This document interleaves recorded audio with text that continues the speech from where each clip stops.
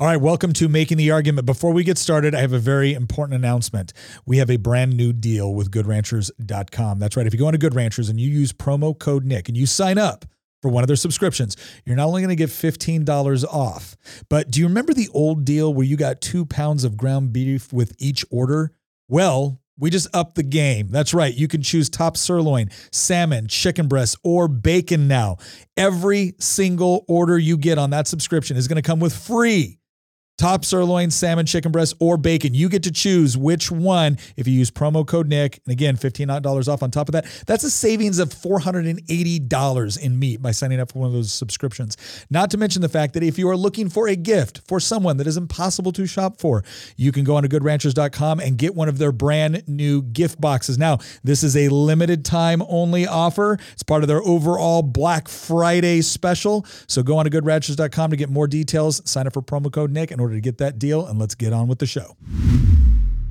All right, as state and federal legislatures all around the country are meeting, it is time to go behind the scenes to figure out exactly how the sausage is made. Because a lot of people are operating under the assumption that what they learned at Schoolhouse Rock is the way it works. Today, what we're going to talk about is some of the specific strategies that you can use to be a more effective advocate for what you believe in, and perhaps most importantly, the real revealing of how legislation comes into existence, goes through the committee process, how it's killed, how it's successful, and how you can engage in this process. All of that coming up on this episode. Thank you for joining us today, guys. I'm very excited for today's conversation because this is not a lot that gets covered on this topic. And I think that this is something that every equipped voter needs to have when they head into the voting booth. So I'm excited for this discussion with somebody who's actually involved in the process, and I can't wait to get into it. Oh, and an interesting process it is. I am Nick Freitas, member of the Virginia House of Delegates, but other than that, a fairly okay guy. With me, as always, my beautiful wife, Queen of the Bees, Tina. Hello, everyone. And then we have our political prognosticator and resident historian, Christian Hines. Hello. Nicholas Hamilton, the good Hamilton, the one that doesn't like central banking. I come with questions. Oh, he does. He comes with a lot of questions. And then, of course, our producer, Sour Patch Lids herself, Lydia. How you doing? I'm good. I hope you guys are as well. I'm really excited for all these questions. I think that everybody has a lot of them. So I hope that you guys are all following us over on Volley. I hope you're all subscribed and following our podcast on all podcast platforms. So let's get into these questions. I'm stoked. Tina, I'd love for you to take 60 seconds to tell us why you wanted us to do this episode, because I think it's important. Okay, well, for years now, while Nick's been in the General Assembly, I will see a lot of discussion on social media, and people, one of my biggest issues is people will completely misunderstand how a bill is written or how it looks in the code, and they will assume that everything they are reading is the new bill, when in reality, there will be certain things that are marked out, certain things that are in italicized, and italicized means it's new. Everything else is existing, and struck means you're getting rid of it. And so there are people who have gone, oh my gosh, so-and-so is carrying this bill that would make it illegal for somebody to badmouth a politician online, and they're also going to drag them to Richmond to try them in court. That's one of the actual accusations. Happened, yeah. So in reality, it was already in the code that you couldn't harass legislators. So that was already there. This person was making it legal to have whoever it is that's doing the harassing be tried in Richmond. Mm-hmm. Yeah. And so the law where it was illegal to harass them already existed. So I had to come into all of these conversations and explain this means this, italicized means new, this is old.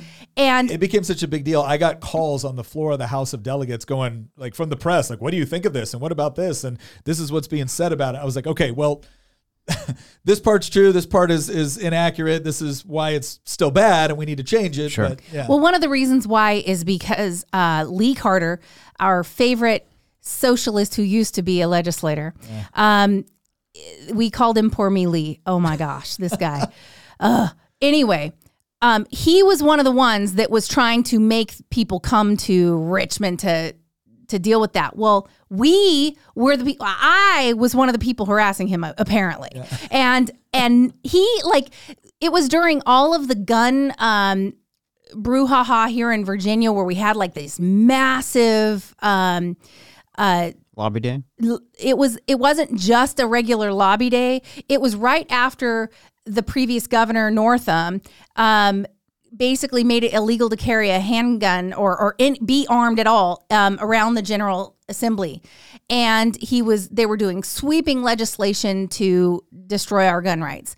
So how many thousands of people showed up?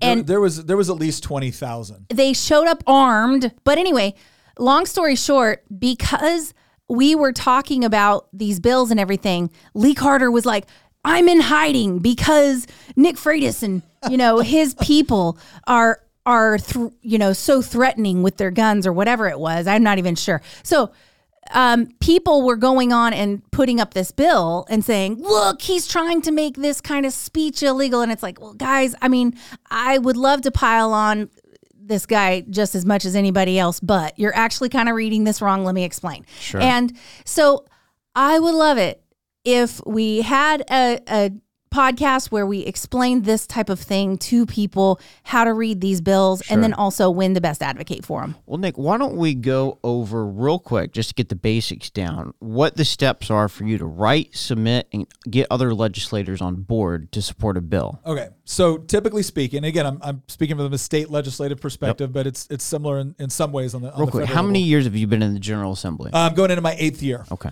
I'm going into my 8th year. And to give you an idea, I sit on 4 different committees, and I'm a subcommittee chairman for 2 of them. So yeah, the way the process generally works is starting in July. So the July before you go into session, which for us is in January, and for most state legislatures is in January of the following year. July is when we can start getting bills drafted through Legislative Information Services. So most states have a place, not all, but most states have a place where you go, where you have different lawyers assigned to committees. So you have your public safety committee or your transportation committee, and you have attorneys assigned to those committees, and you have people from the clerk's office, and their whole job is to facilitate the process of drafting legislation, amending legislation, answering legal questions to how it affects the Constitution or the current code, all of that. So in July, we start submitting our drafts. And a draft can be everything from a nearly complete piece of legislation that we just want them to put into the proper language and code, or you can literally submit a draft as saying, I want a bill that gets rid of this. That's it. You can just send them that, and they will go in and they will look at the code section. They'll look at all the things and then they will present you a full draft that is ready to be submitted as a bill. And you can go back through the process. You can look at it and be like, oh, I don't like this language. I want to switch it to this. And you can do all that. And the whole reasoning behind that is you want a bill that has as few problems, errors, especially like administrative or technical errors as possible. So that's what you do to get a bill drafted. Now, there's a couple other ways you can do it. You can literally drop off a piece of paper with your language on it to the clerk's office and say, submit that as a bill. Weird question. Is that lawyer position or attorney position for a committee, is that a coveted position? Is that a competitive position? I mean, there's not a lot of them. I guess I couldn't answer that. Okay. I would say that generally speaking, my experience with the staff on that has been excellent. Okay. They've been responsive. They've been helpful. There's only been a couple of cases where they did something where I was like I had one bill that I was getting rid of something and they added a fee. Or I was including somebody. I said, okay, like we have different wine laws in Virginia. I said, well, I think a bed and breakfast should be able to give you a bottle of wine without having to get a liquor license or something like that. Sure. And they said, okay, they added that language, and then they increased the fee. I said, what are you doing? And that was like on page 12. It wasn't on a page I even saw. They're like, oh, well, we typically do this when we expand. I said, okay, just so we're clear between you and me, just so you know, you ever get a bill from me, it will never include something like that. So please don't ever automatically add anything like that again. Oh, I was furious. I was so mad because all of a sudden people were like, Delegate Freitas wants a fee increase. And I had to go through the process of actually like amending it and get rid of it. So you get your bill drafted, and then you might go through the process of getting what we call in Virginia patrons, what they call up in other places, they might call them sponsors. And so that's when you're going to other people and you're saying, hey, would you like to officially co-patron my bill? And that's when their name goes on it as either a co-patron or a chief co-patron. So you can only have chief co-patrons, and that's usually reserved for people that maybe had very similar legislation. Okay. Or this is a very important issue to them. And then co-patrons are usually just something that you add on there at the request of somebody that would like to be a co-patron. Then you submit that. Once you submit that bill, it gets assigned to the committee process and it goes through everything. Does the chief patron have a role that the co-patrons don't? What's the significance? Well, you have a patron, you have a chief co-patron, and then you have a co-patron. Okay. Typically, co-patrons don't do anything except sign on and say, yeah, hey, I publicly endorse this bill. It's considered a public endorsement ahead of the vote. Okay. Right? A chief co, again, is usually someone, sometimes we'll have people that will submit the exact same bill, and maybe one person is more senior, they've carried it more, there's a number of reasons. They say, okay, we can only have one of these, so we're going to roll your bill into this bill, and then you'll be a chief co-patron. Okay. That's a common example of someone that becomes a chief co-patron. Another way to do it might be if you have a fairly large or substantive bill, and you're trying to demonstrate that there's bipartisan support. So maybe you have a Republican chief co-patron and a Democrat chief co-patron, and that kind of sends the signal that, hey, this is something that is generally agreed upon. Those are all ways that you could potentially do that. Nick, so what's an inside baseball point about understanding how legislation is written? Like, what's some things that go on with that? Well, so what I talked about before, the official drafting process, that's really important because, like I said, I can show up there and just write a bill all myself and drop it off. Sure. But I may have missed a code section that's going to be affected. So to Tina's point, sometimes people will see a bill, and I've seen bills that are one paragraph, and I've seen bills that are 90 pages. Now, here's what's interesting. Within that bill, a lot of times someone will start to read through and be like, I can't believe this bill does that. In Virginia, this is different in different areas, but in Virginia, there's a couple things you're usually looking for. If it's just regular print, that is already on the books, right? It's already law. If you see it like redlined out, then we're getting rid of that language. Okay. If it's italicized, that's new language going into the code. So when you see a bill and you just see like regular print, like you would see, right? Nothing's changing with that. Sure. It's only in the areas that are either being crossed out, italicized, et cetera. That's where you know what changes are taking place.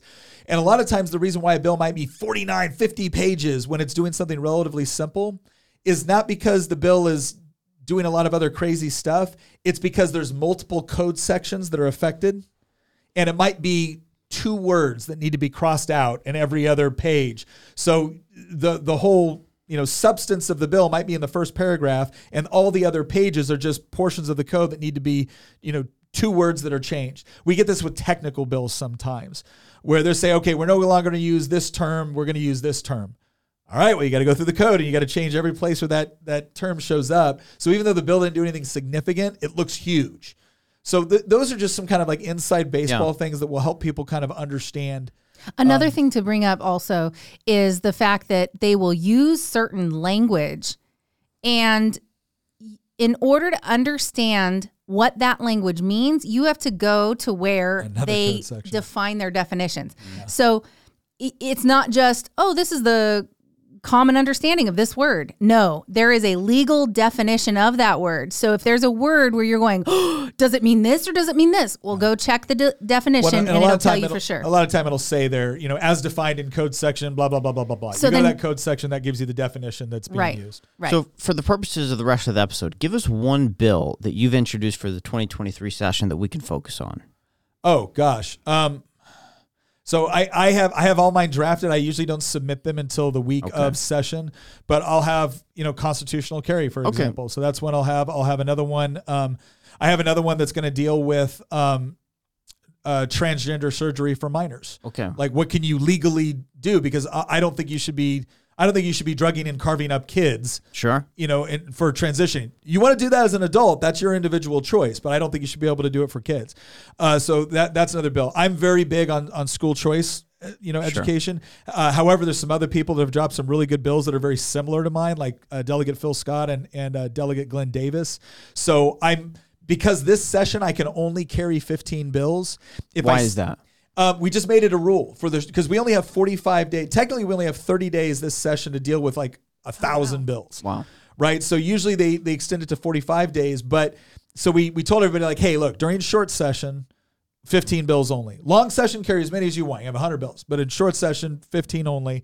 And so when I see somebody else that's carrying a bill that's almost identical to mine, we might talk and I might call them up and say, hey, I've actually got a very similar bill, but I know, you've been working on this. Can I be a co-patron? Yeah, sure. Or they might call me up and say, hey, Nick, I'm carrying this bill, but I noticed you've carried it for the last 4 years. Are you going to carry it this year? Yeah, I am. Oh, okay. Then I'll let you carry it. So those are some of the conversations that take place. Well, let's take constitutional carry as an example because we have an episode coming out next Tuesday, next Tuesday about constitutional carry and why you submitted it. So let's say you get the legislation drafted, you get it submitted, you get your co-patrons, and you've gone through the process of gaining support for this bill. How is this bill, if it were to be killed, most likely to be killed? Subcommittee.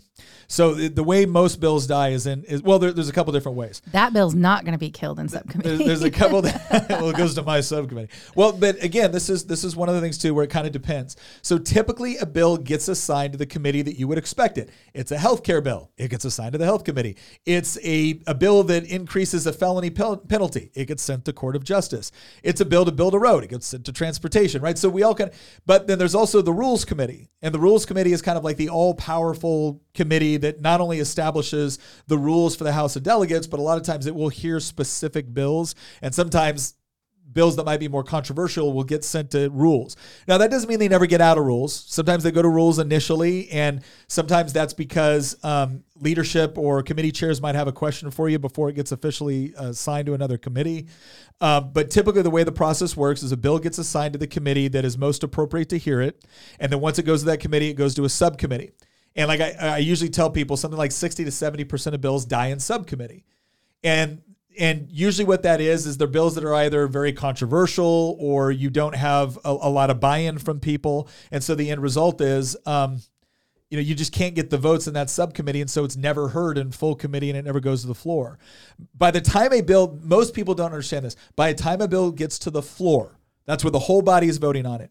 Probably about a 95% chance or better that it's already going to pass. Okay. Because it's already been through that process, right? You already know that a majority of your own people are going to vote for it, so it's going to get through. And that's when most people start seeing it on their radar and they go, wait a minute. And then they're calling people and it's too late at that point. Yeah, it's way too late. And so or what'll happen Not always. There's the speaker's dog bill. Remember that? Yeah, that's true. We have killed bills on the floor. In fact, we killed a speaker's bill on the floor once. Never happens. Never happen. Speaker's bills don't die, period. But for a speaker's bill to die on the floor is like unheard of. But it happened. Well, that's because of Matt Ferris's amazing speech. He did give a pretty. I've got speech. that on my Facebook page. It's public. It's gotten like 60,000 views on mine. He gave a very funny speech, but it was one of those weird situations where you had most of the Democrats were voting against it, and about half the Republicans didn't like it either. And so you actually had this weird group of people that killed this bill. But the larger point here is if you're not paying attention to the bill when it's going to subcommittee, and a lot of people don't, they're waiting for it to get to the floor. And it's like most of them don't ever get there, or at least not the ones that you're really interested in, right? Yeah, sure. The one about renaming a scenic river, whatever. Yeah. But the ones you're really concerned about, that you're following closely, if you're not following that in subcommittee and committee, that's the time to fight for it. So, yeah. I think that's one of the reasons I wanted to do this is when is the best time to fight for or against a bill? And what I would love it if you would explain like 2 or 3 of the mistakes people make when fighting for a bill or against a bill, and 2 or 3 things they can implement and do that would make them much more effective. All right. Step 1, don't be crazy. All right. I know this sounds obvious, but seriously, when you're advocating for a bill, please don't be crazy. Yeah. Right. When you show up and if you show up and you're slamming on doors and you're upset and you're screaming out of order, you demand to talk to people, or I had somebody show up who's a friend, right? Start to yell at the committee chairman from the audience.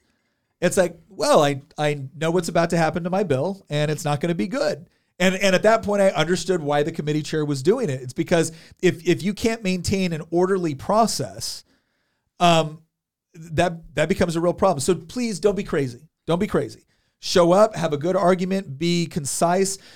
when someone is showing up at subcommittee or full committee, that's what sometimes you can be the most effective in advocating for your bill. Understand that you have between 30 and 60 seconds to speak. This is not because we're all evil people that are trying to shut down debate. It's because we got to go through 1,000 bills in 30 and we days. don't got a lot of time. And oh, by the way, 20 people are standing behind you to speak on this bill. And we've got 15 more on the docket and somebody else needs to use this committee space in 45 minutes. So sorry, right? So when you show up, if you're the sort of person that shows up and what I always tell people, your name, who you represent. And I always try to represent a group. I told a group this not long ago. They're like, how do we effectively advocate? I said, well, when you testify before committee, be prepared to give a 30 to 45 second spiel. And if there's 5 of you showing up, then have 5 of you representing 5 different groups. They don't know what the groups are, right? You can make up a group, right? They don't know what the groups are. But if it's just you speaking, that's great. That's you. But if it's you speaking on behalf of a group, I don't know how many people are in that group, sure. Right? So I'm just saying, like, think strategically. I'm not telling you to lie. I'm just saying think strategically. You show... Yeah, 5 moms in your neighborhood. Come up with a name. I'm just saying, right? You show up, and then you say who you are and who you represent, because that demonstrates to everyone on the committee who you are, and like, okay, you're speaking for a larger group than just yourself. And then find something, the specific point that you think is going to be effective. Now, again, you got 3 or 4 other people talking about the same bill. Pick different points. If you all get up there and say the exact same thing, not only do people not listen, it gets irritating. Because honestly, think about it. You're sitting there for 2 to 3 hours in a committee meeting, sometimes 4 or 5, and you have 5 people that get up and say the exact same thing as if, oh gosh, I didn't understand it the first 4 times, and we've got 20 other people that want to speak, but thank you for articulating the exact same point for a 5th time. Now I guess I should listen. Think about how you would feel in that situation. This is not us being jerks, right? We're trying to do the people's business.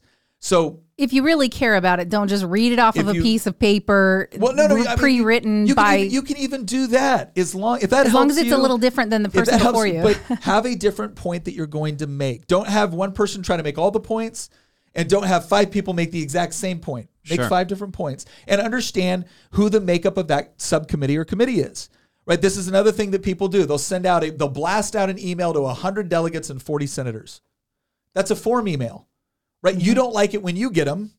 And when a form email comes into us, the first question we're asking is this even one of our constituents? Well, can I add something to that? Because I'm not accusing you of this at all. And I know exactly where you're coming from, Nick. But I also hear the same type of thing from other people in office that are like, well, the most effective thing is handwritten, individual, detailed letters from somebody.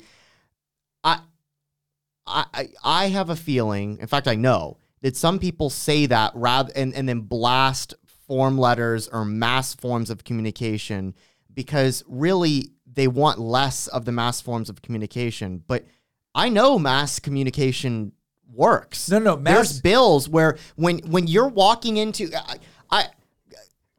Here's you and I the work difference. together in Richmond. We've seen this where somebody will walk into an office and it is a powerful statement when you drop down 10,000 pieces of paper that are all form, but you know that they've been signed, addressed from people in your district. So that's that will convince people to change their votes. Wait a second. That's a totally fair point. If you're sending out a form letter, or if you're part of a larger organization where all of you have signed something, that does have an impact. I'm talking about, like, I will get these.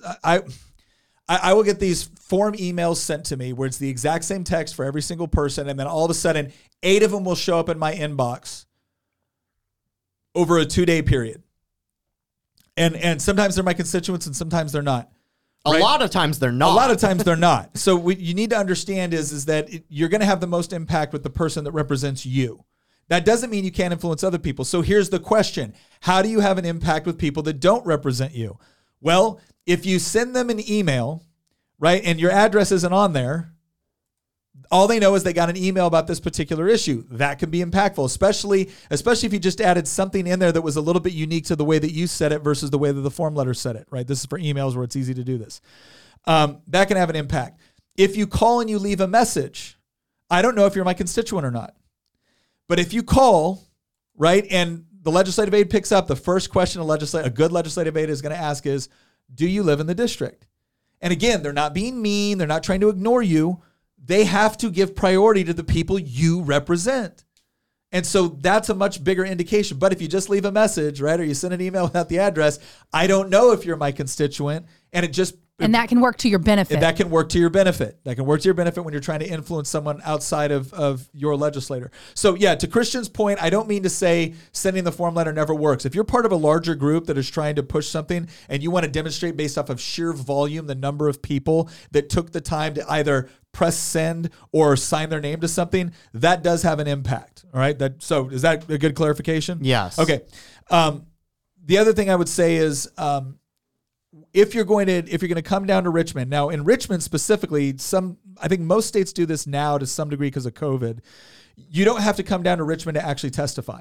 You can now testify remotely online, and that's good. The way I run my subcommittees is that if you showed up to Richmond, and you're a constituent, you get priority, right? And then lobbying groups and stuff like that get to talk, and then I go to the online. And I feel that's a fair prioritization, for people coming down. But I let everybody get their word in. But yeah, when you come to testify, that's the biggest thing I would ask you to do is the other thing too is if you come down and you insult the committee or you assign negative intentions to everyone that disagrees with you, how would you respond if someone did that to you? It's not as effective. If you come down and you actually have an impactful story that affected you personally or someone close to you personally or, something like that, where you can kind of share that and help illustrate why this is so important, that can be highly impactful. So that's what I would add to your 30 to 60 second speech that you give, who you are, who you represent, why you're there and why you think this bill needs to pass or this bill needs to fail. To clarify, in order to come testify, you have to be paying attention to the legislation going to committee. And you need to sign up. So if you want to sign up to testify online, you go onto Legislative Information Services. Again, every state has something like this. Let's put the links down below for anybody in Virginia. Yeah, you sign up and you can go on there and you can say, hey, I want to speak on this subcommittee. They have a whole thing for committees. You can also watch the subcommittees and the committees if you're interested. The other thing that you can do is if you want to testify with a particular bill is you can actually contact your representative and they can help guide you through the process of getting set up to testify. Fantastic. And I believe, correct me if I'm wrong, but can't you do like bill tracking and get alerts on bills when they're... You can. They have a thing called Lobbyists in a Box. I used to always recommend this, and there's still value behind it. I think there's some of it you can do for free. Some of it requires like a subscription service, but LIS will at least allow you to be able to go through the process and see where things are at in the legislative process. Can I ask a question? So when somebody decides that they really hate a bill, how effective is it for them to go online to Facebook or Twitter or whatever and blast it? Well, it kind of depends on what your reach is. I think it's a good idea. The question that you always want to do on something like that is how are you going to blast it? So first of all, make sure you actually understand what the bill does, right? Nothing is more, I will give you a perfect example of this. I had a bill to make raw milk legal in Virginia, right? Again, you can smoke pot, but you can't drink raw milk. And again, I'm not trying to say you shouldn't do the other stuff. You can drink it, you just can't buy it. You should do this. Yeah, you can't buy raw milk, right? You can buy a cow share and get the raw milk. So I showed up with a bill and I had worked on this for weeks. Like I poured a lot of time and effort into this because this was a huge step in Virginia to allow people to legally go out and buy raw milk and to legally sell raw milk. And I had to fight some pretty big industry and everything else. And I finally got it to a point where I had a deal. And it was a good deal. It was a good deal for us. We were moving in the right direction in Virginia. And I had people show up that were supporting me. But there was an amendment that had been placed on the bill that I allowed to be placed on it temporarily so we could remove it in full committee after we had finished the negotiation. And everything happened exactly the way it was supposed to. I got the amendment removed in full committee. The committee chairman goes, all right, now who's happy with this bill? And nobody raised their hands, to include all the people that were supposed to show up there to support me, because they still thought the amendment was on there, even though I had told them the amendment's going to be removed in this full committee. But they were so determined to be able, oh, no, and the bill died right there. And the bill died because of the people advocating for it. Wow. So the thing I would tell you is that when you're going to jump on to advocate for something, or you're going to jump on to oppose something, if you have someone in the legislature that you already trust, maybe they're the one carrying the bill, right? Or maybe they're the one that you know is an outspoken advocate against the bill. Take some time to either read through it or talk with them or understand, or maybe you have a group. Maybe it's VCDL for gun stuff, or maybe it's Family Foundation for like family legislation or something like that. Talk with them to make sure that, okay, we understand what the problems are with the bill, or we understand why the bill's good and what the talking points are. And then go out to social media and effectively advocate for it and build up a groundswell of support. But no, I'm a huge advocate of using social media. And you got to follow it at every step of the way, because the bill travels and different things happen to the bill as it travels. And sometimes there are so many amendments put on something that it's not even the same bill.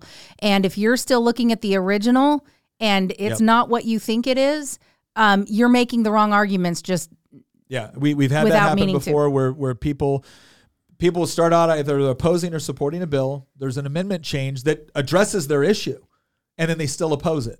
Or there's an amendment change that completely changes it, and they still support it. Wow. And so this is another reason why it's important. Like if you as an individual don't have the time to track all of this day by day, but find different groups that you support. Again, VCDL is a great one for gun legislation. Family Foundation, AFP, Gun Owners of America, NAGR. Like there's all these different groups out there that advocate and usually kind of focus specifically on a particular area or whatnot. And if you trust them, they're good. They will give you updates on what's going on, what has happened, and that way you can be an effective advocate. Because again, if you're coming down or you're blasting things out or you're blasting out the wrong information, you can actually kill a bill you want passed or support a bill you want killed. Wow. Can I bring up one more thing too? Is one thing that we see a lot is you'll have just a handful of bad actors, basically, legislators who just stand in the way of good bills constantly. But we have some advocacy groups that decide to go after people who aren't holding up the process, who just don't want to argue for it the same way they do. Maybe the strategy's slightly different, or maybe they just don't agree with the method that this group wants or what. And they will spend all of their energy and money and mailers and things like that going after that person. And the couple of people that are the biggest culprits for holding this stuff up get off scot-free. Nobody even knows about them. Nobody's even naming those names. So explain to the audience, how can they find out who the bad actors are, and how can they effectively advocate to those people to try to get them to come over, to change their mind, or to get out there and make sure people know that that's the person. Here's what you need to keep in mind. The general idea is like, look, you need to be skeptical of politicians, right? You need to be skeptical of the motivations and the people that are influencing them and everything else. You need to be skeptical of all of that. By the same token, you also need to look at various organizations that are advocating one way or another. You need to be skeptical of them, especially if they're making money based off of this advocacy.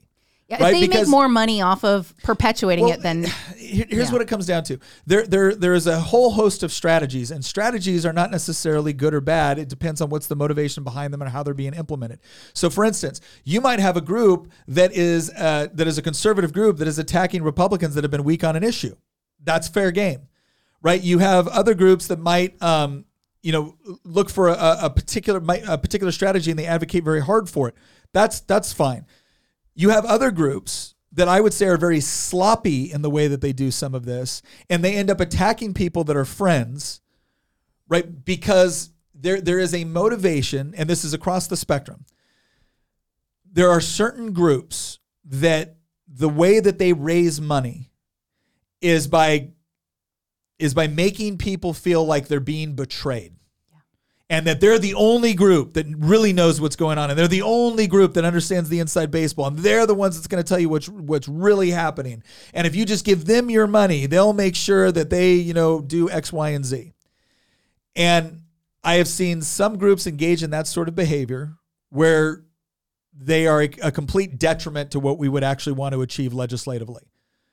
I have other groups that I know that play hardball like that, but they're really good groups. And the reason why they're playing hardball is because on the other side of this, there are legislators that will tell their constituents all day long, oh, yeah, I'm pro-life. Oh, yeah. Oh, I voted 100% pro-life. That's the one I love. I voted 100% pro Second Amendment. What they don't tell you is that they actually worked to make sure that certain bills never saw the light of day in committee. So that they didn't have So they to take never the vote. had to take the vote. Wow. Yeah. And so one of the things that is very, very controversial is called discharge petitions. So a discharge petition is where somebody goes to the floor, right? Maybe they say, I want this bill discharged from the committee to come straight to the floor. Now, what that means is that we're going to completely skip the committee process, which is not typically a good idea, but it is a method that you can use to force people to take a vote. Now, here's what usually happens. Everyone votes no because it's considered a procedural vote, and procedural votes are usually ones where you vote as a caucus because if you think about this organizationally, it's very, very difficult to run an organization if you can't even stick together on procedure. There are good reasons to stick with the caucus on procedure, and there are bad reasons to stick with the caucus on procedure, right? So one of the ways that someone can force everybody to essentially take a vote is by doing a discharge petition. Because what they'll say is, well, no, I didn't vote against the bill. I voted against the procedure. And it's kind of like a nuclear option for demonstrating that, okay, well, no, did you ever intend to vote for this in the first place? Right? Were you ever willing to vote for it? And I would say that sort of tactic needs to be used very, very strategically and very, very cautiously. Because it's not always the silver bullet that sometimes it's made out to be. But it can be a very useful mechanism. Once you've gone through a process where certain people are holding up votes and will never allow them to get out of committee, or never allow them to get out of subcommittee, or never allow them to even be heard before a committee. Now you start, for me anyways, my threshold on when is it okay to actually push this is when I look at someone that is going back and telling everybody, I'm pro-life, I'm pro-Second Amendment, I'm a fiscal conservative. But then they're the same ones making sure that they never have to take the hard votes. Okay, at a certain point, there's a threshold where it's like, no, you should be required on some level to have to say something on this publicly, to have to go on record. Because it is unfair to tell the rest of us we're not even allowed to vote for it. Because if I don't sit on that committee, I don't get a chance to vote for that bill. So it becomes a form of whitewashing the system to where, again, you can claim 100% pro-life voting record, 100% pro-gun voting record. But it's because it never saw the light of day. But it's because it never saw the light of the day in order to protect. How do we identify those people? That's the question. It's not that hard. There's so many organizations. Nick brought up an important point that, okay, I have some background experience on this because one of my jobs for many years was doing this type of work, the whole what's known as the confrontational approach to politics. And there's an appropriate way to do it. There's a very effective way to do it. And there's some great organizations out there that do a really good job at doing it. And the way that they break it down is that they do what's called a 5-column analysis. And you look at each legislator and you assign them a score. Now, this is from the standpoint of the from the advocacy group. This is the standpoint from you as the audience. But what he's saying is that, like, one of the things that we're going over is the whole idea of how do advocacy groups or how do people engage with this system. This is a formal process called. This is a formal process. It's part of the confrontational model. Yes, this is a formal process where you would look at a bill. Let's say that there's some sort of like gun control bill or a tax bill. There's some bad bill that you want to stop. You would look at every member in the chamber and you would start with the if you're doing offense, you actually start with the weaker chamber. If you're doing defense, you usually start with the stronger chamber. But you look at whatever chamber the bill's in, and then you look at every single member and you assign them a score. Double minus means they're hardcore. They're basically card-carrying members of the Communist Party, right? Right? Like they will oppose you every single day, every step of the way. They're the one carrying the bill, right? Single minus are people that almost certainly will oppose you, but you could be stunned, but don't count on it, right? So they're usually like rank and file Democrats, people that have routinely have a track record of voting for or against whatever the legislation is on the opposite side of what you're pushing for. And then on the other side, you have double pluses. These are your people that you don't need to do anything to them. You don't need to contact them. You don't need to write to them. You don't need to blast them on social media. You don't need to do anything. They're gonna vote with you.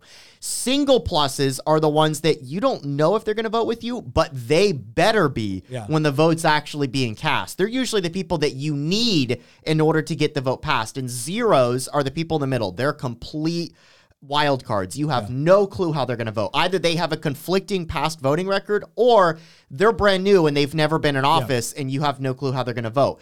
The way that you're supposed to do this process is you start by targeting the single pluses. But there's two ways that you, quote unquote, target single pluses. If somebody's new in office and they've said the right things in the campaign trail, but they haven't had a chance to actually back up their words with action, you would talk to them and you would tell your supporters to talk to them in a way different way than you would talk to somebody that has flip-flopped on the issue repeatedly and has a conflicting voting record where it's like 1 year they voted for it and another year they voted against it.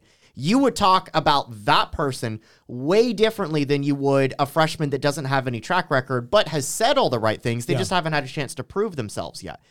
What I've seen some groups do, though, is that they treat everybody the same way, and that's not how you're supposed to do it. Treat everybody as hostiles. And sometimes they'll treat the double pluses as the bad guys, and that's really not the way that you're supposed to do it. You're supposed to reserve your attacks, your hard-hitting, saying, these people might be screwing us. You need to contact them now and tell them, vote the right way. You save those types of language for your zeros and your single pluses that have in the past actually screwed you. Yeah.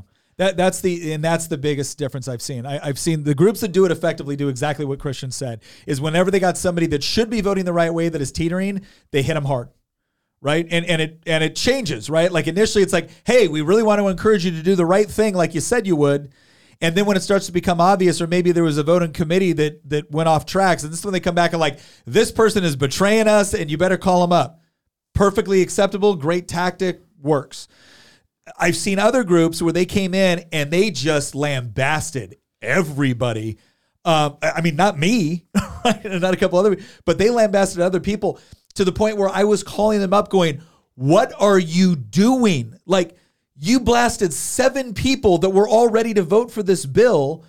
4 of them were freshmen and they weren't even sitting on the subcommittee where the bill was going to be heard. And you just told their constituents that they killed the bill. I mean, you lied. Well, they didn't do anything to help. They didn't even know that bill was coming up. Like you lied about what they did. And now all of those people are coming to me going, why the heck are they attacking me? I'm sitting here honestly not knowing why. And now it's put us all in this horrible position where these people feel totally betrayed because they weren't against this bill. They were outwardly for this bill. Like they would be happy to vote for it. And that's when a group loses its credibility. And then what ends up happening? Well, that's one of two ways to lose your credibility. But here's what's worse.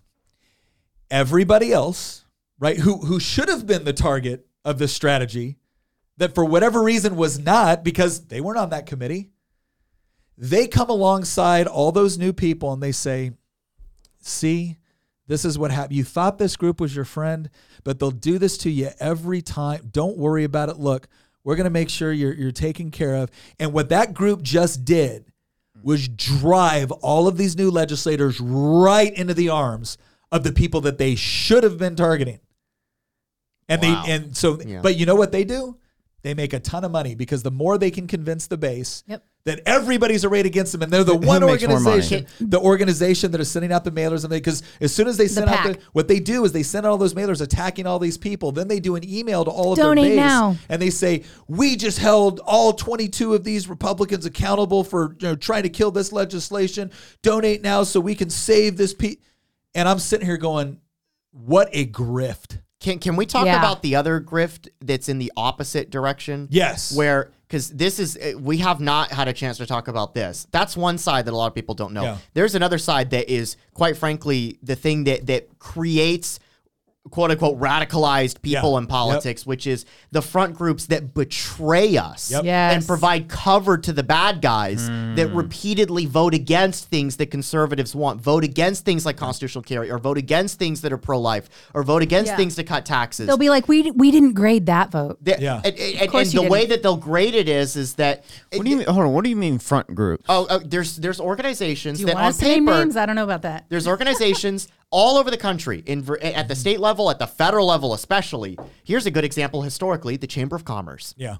That is historically probably the best example I could think of, because 30, 40 years ago, the Chamber of Commerce was actually probably a pretty good organization. It was fairly pro-business. It was fairly low tax and low government regulations. Look at where the Chamber of Commerce is today versus where it was in, say, like the 90s. And The Chamber of Commerce today is the enemy of conservatives. Straight up cronyism. Like legitimate ideological opponents of conservatives. If you were listening to this podcast and you remotely agree with the people that you were listening to, you probably oppose the Chamber of Commerce now more than you support them. I remember when the Chamber of Commerce endorsed Abigail Spanberger. Yeah. For Congress. And keep in mind, there can be a huge departure between the national level Chamber of Commerce and your local Chamber of Commerce, right? So it's not like every Chamber of Commerce or every Chamber of Commerce organization is bad. But the point is that you have organizations. So you have organizations on one side that ideologically you agree with, but they're very sloppy and bad at how they do it. They end up being counterproductive, but they end up raising a lot of money. Right. So that's one grift. The other grift is what Christian's talking about. And those are the groups that tell you they agree with you ideologically, but they're the very organizations providing top cover for the people that are actually screwing you behind the scenes. What incentive do they have to provide top cover? Because they still have the access. And so what happens is whenever they do want something, they're seen as the reasonable group. They're seen as the okay group to operate with. And so what ends up happening is when they do want something done, they can get it done, right? But they will give top cover on a lot of other things that might actually be. So like constitutional carry is a good example of this. There's a lot of, quote unquote pro-gun groups that will talk about their pro-gun all day long, but then they won't grade constitutional carry. And again, I'm not saying that secretly they'll try to kill it. It depends. Yes. Here's an example. Here's also a difference, right? There's groups that will come publicly out and say we absolutely support this. There's groups that will stay neutral. Those ones bother me, but they're not as big a problem. And then there's some groups that will say they're pro-gun, but then they'll secretly try to kill the legislation while pretending that they're neutral or they actually support it. It varies by state too. Like a good example is the NRA. There's some state NRAs. I mean, I just said it, but it's true. There's some state NRAs that are actually really good. There's some state NRAs that work with groups like GOA or NAGR. I will tell you right now, I have had the current, the last couple of people for the NRA in Virginia. I've had a very, very good working relationship. Good. So there's some states where the local state NRA is actually fighting for pro-gun legislation and will actually fight for constitutional carry. But then there's other states where they will, I can give you personal examples of multiple states where the state NRA tried to sabotage it until the last second when it was obvious that it was going to pass. And then they turned around and then tried to take credit when it was clear that there was nothing they could do to stop it. So it really depends on the state. There and that's just one example, but there's so many examples out there where ostensibly conservative organizations that seem like that they're on your side are quietly behind the scenes providing cover to the bad Republicans that are actually trying to kill these things. And you know what's crazy? You see this more in red states than you do in purple or blue states. Really? Yeah. There's states like Idaho, hardcore conservative electorate where huge chunk of the Republican Party apparatus at the state legislature or in the governor's office or within some of these conservative groups are to the left of the average Republican that's in office in a purple state like Virginia.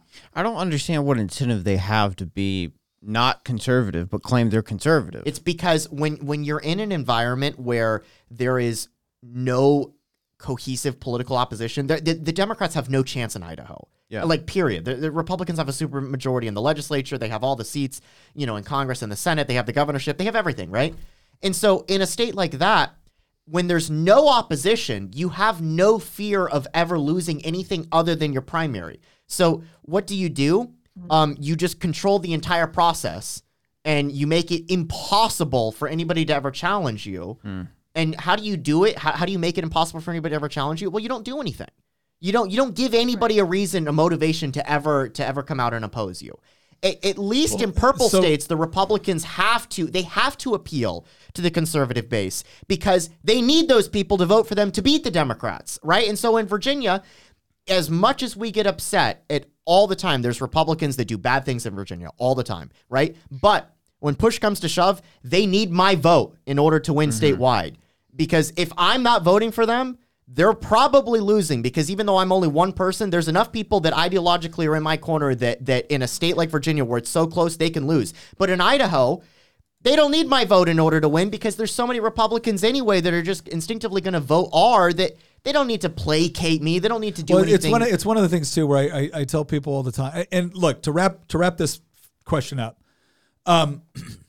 there are good organizations, there are bad organizations, and the way to almost look at it is kind of like a 4-box grid, right? There's good, reasonable. There's good unreasonable, there's bad reasonable, and bad unreasonable, right? And this actually works with so many other things in life in general. But where you want to land is you want to find the organizations that are good and reasonable, right? These are the ones that are effective. They know how to play hardball effectively, but they're not there to make money because they play hardball. They're there to make money as an organization because they actually get good legislation passed. And sometimes that includes a hardball strategy. And then you have other good organizations that will tell you they're good, but then when push comes to shove, they just don't do the best job. The two worst groups are the unreasonable, bad, and the box that I told Nick, this was like 10 years ago, and I told Nick, I was like, there's conservatives, and then there's like moderates or establishment, whatever you want to call them. Yeah. And there's reasonable and unreasonable. Yeah. The bad guys are the unreasonable grassroots and unreasonable establishment. Because both of those groups will sabotage you for completely different reasons. Yep. One has no clue what they're doing, and the other one is shoving a knife in your back. Yeah. Like I know, and I'll put it this way. There are groups out there, and I have colleagues in the General Assembly, right? The surrender and suicide caucuses are what I call them. Yeah. I have colleagues in the General Assembly that we don't always agree. We may both be Republicans. We don't always agree on issue, but they're reasonable, they're honest, and they're straightforward with what they believe. That's fine. I can work with that. They are representing their district, and I'm happy to have an argument. What I don't like is when an elected official or a group claims one thing and then does another, or claims they support something and then does such a horrible job of it that it actually hurts the process. It actually hurts our chances of getting what we want. But man, they made a pile of money doing it. And so those are the things to kind of look out for. All right. So, Nick, over the course of this conversation, I feel like we've really gotten an in-depth explanation of how exactly all this works. The only thing that remains to be seen, and maybe the final question you could answer for us, is how people can really make a positive impact. And what are the biggest takeaways for people just trying to make a difference from the grassroots level with their legislators? So when it comes to actually helping, like when someone comes to me with a bill, if you're coming to me with a bill a week before session, it's too late. It's too late. You really want to try to get to those legislators, depending on their schedule, several months ahead of time. So the earlier you can get with your legislator to talk about legislation, the better your chances are. And have a discussion with them. A lot of times I had a wonderful lady that came up and said, Nick, I'd really like this legislation. And then I explained how that legislation, the wording might do the exact opposite of what she wanted. So find someone that you trust and actually be willing to have that conversation. So that's good, but find them early when it comes to legislation. When it comes to advocacy, work with the patron. Please, please, please work with the patron in order to give the best advocacy possible, because you don't have a lot of time. You don't have a lot of time. You're not a professional lobbyist. You've got a job. You might only have like a day or two that you can dedicate to this during session. So work with your legislator, work with the patron in order to find out the best way that you can advocate for it. And then when you show up, if you're going to show up and testify, right? Please, please, please, again, work with the patron to figure out the best way that you can articulate a particular point within the time that you have. I cannot stress how critical that component can be when it comes to the difference between a bill passing or failing. And then here's the third thing I would say. Now that you know that almost every time a bill gets to the floor, it's guaranteed to pass. Now that you know it's the subcommittee and the full committee that are the most important areas for those are the critical moments when you can effectively advocate. Please understand, if you've got 48 people that you know are going to vote the way you want, don't spend your time trying to convince 48 people. Focus in on the 2, 3, 4, 5 people that you really need that could potentially come over. Focus in on those people. And again, if you're talking with the patron, they'll give you the insight, and it's like, hey, look, these are the people on the subcommittee you might want to talk to. These are the people on the full committee that you might want to talk to and explain why this is important. So that's the thing that I would really I would really emphasize is that if you actually have a patron or a representative that you trust, then working closely with them and their staff all through the process is going to make sure that when you advocate for something, you're really doing the best that you can. And then final point, I'm sorry, I know this is like a fourth point, but here's a bonus one. Make sure that you carefully vet the organizations that you're working with. There's a lot of really, really good organizations that will help maximize your time because, again, you want to work with the patron, but you also want to work with those groups that you trust and have established a relationship with, but make sure that they're doing it right. Don't just hand over your time or your money to any group that claims to care about what you care about. Make sure that you're actually checking the receipts, right? So those are a couple things that I think would help people get the sort of legislation they want, get it passed, and really play a meaningful role in the process. Boom, Nick, this has been valuable. All right, well, hopefully so. We'll see what happens. Again, it's going to be an interesting legislative session here in Virginia coming up because we have a Republican House, we have a Democrat Senate, we have a Republican governor. As we've mentioned before, it's hard to get substantive things done when you got one house that can shut everything down. So we'll see what happens. But what I'm hoping for is that Republicans in the House are going to make a very, very good argument based off of the legislation that we carry, the way we advocate for it, that it's going to convince people that this is the sort of Commonwealth that we want.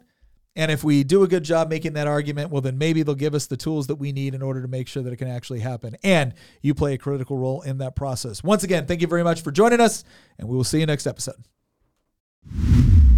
Once again, thank you very much for listening. If you want to support the show, again, one of the best ways you can do it is by heading over to goodranchers.com with promo code Nick. You're going to get $15 off. You sign up for one of those subscriptions and you're going to get up to $480 of free meat with that subscription. You get to pick top sirloin, salmon, chicken breast, bacon. It is all up to you. Plus, if you're looking for gifts to get for the people that are impossible to shop for, goodranchers.com also has gift boxes. You need to act quick. This is part of their overall Black Friday special. So head on over to goodranchers.com, use promo code Nick, and once again, thank you for listening.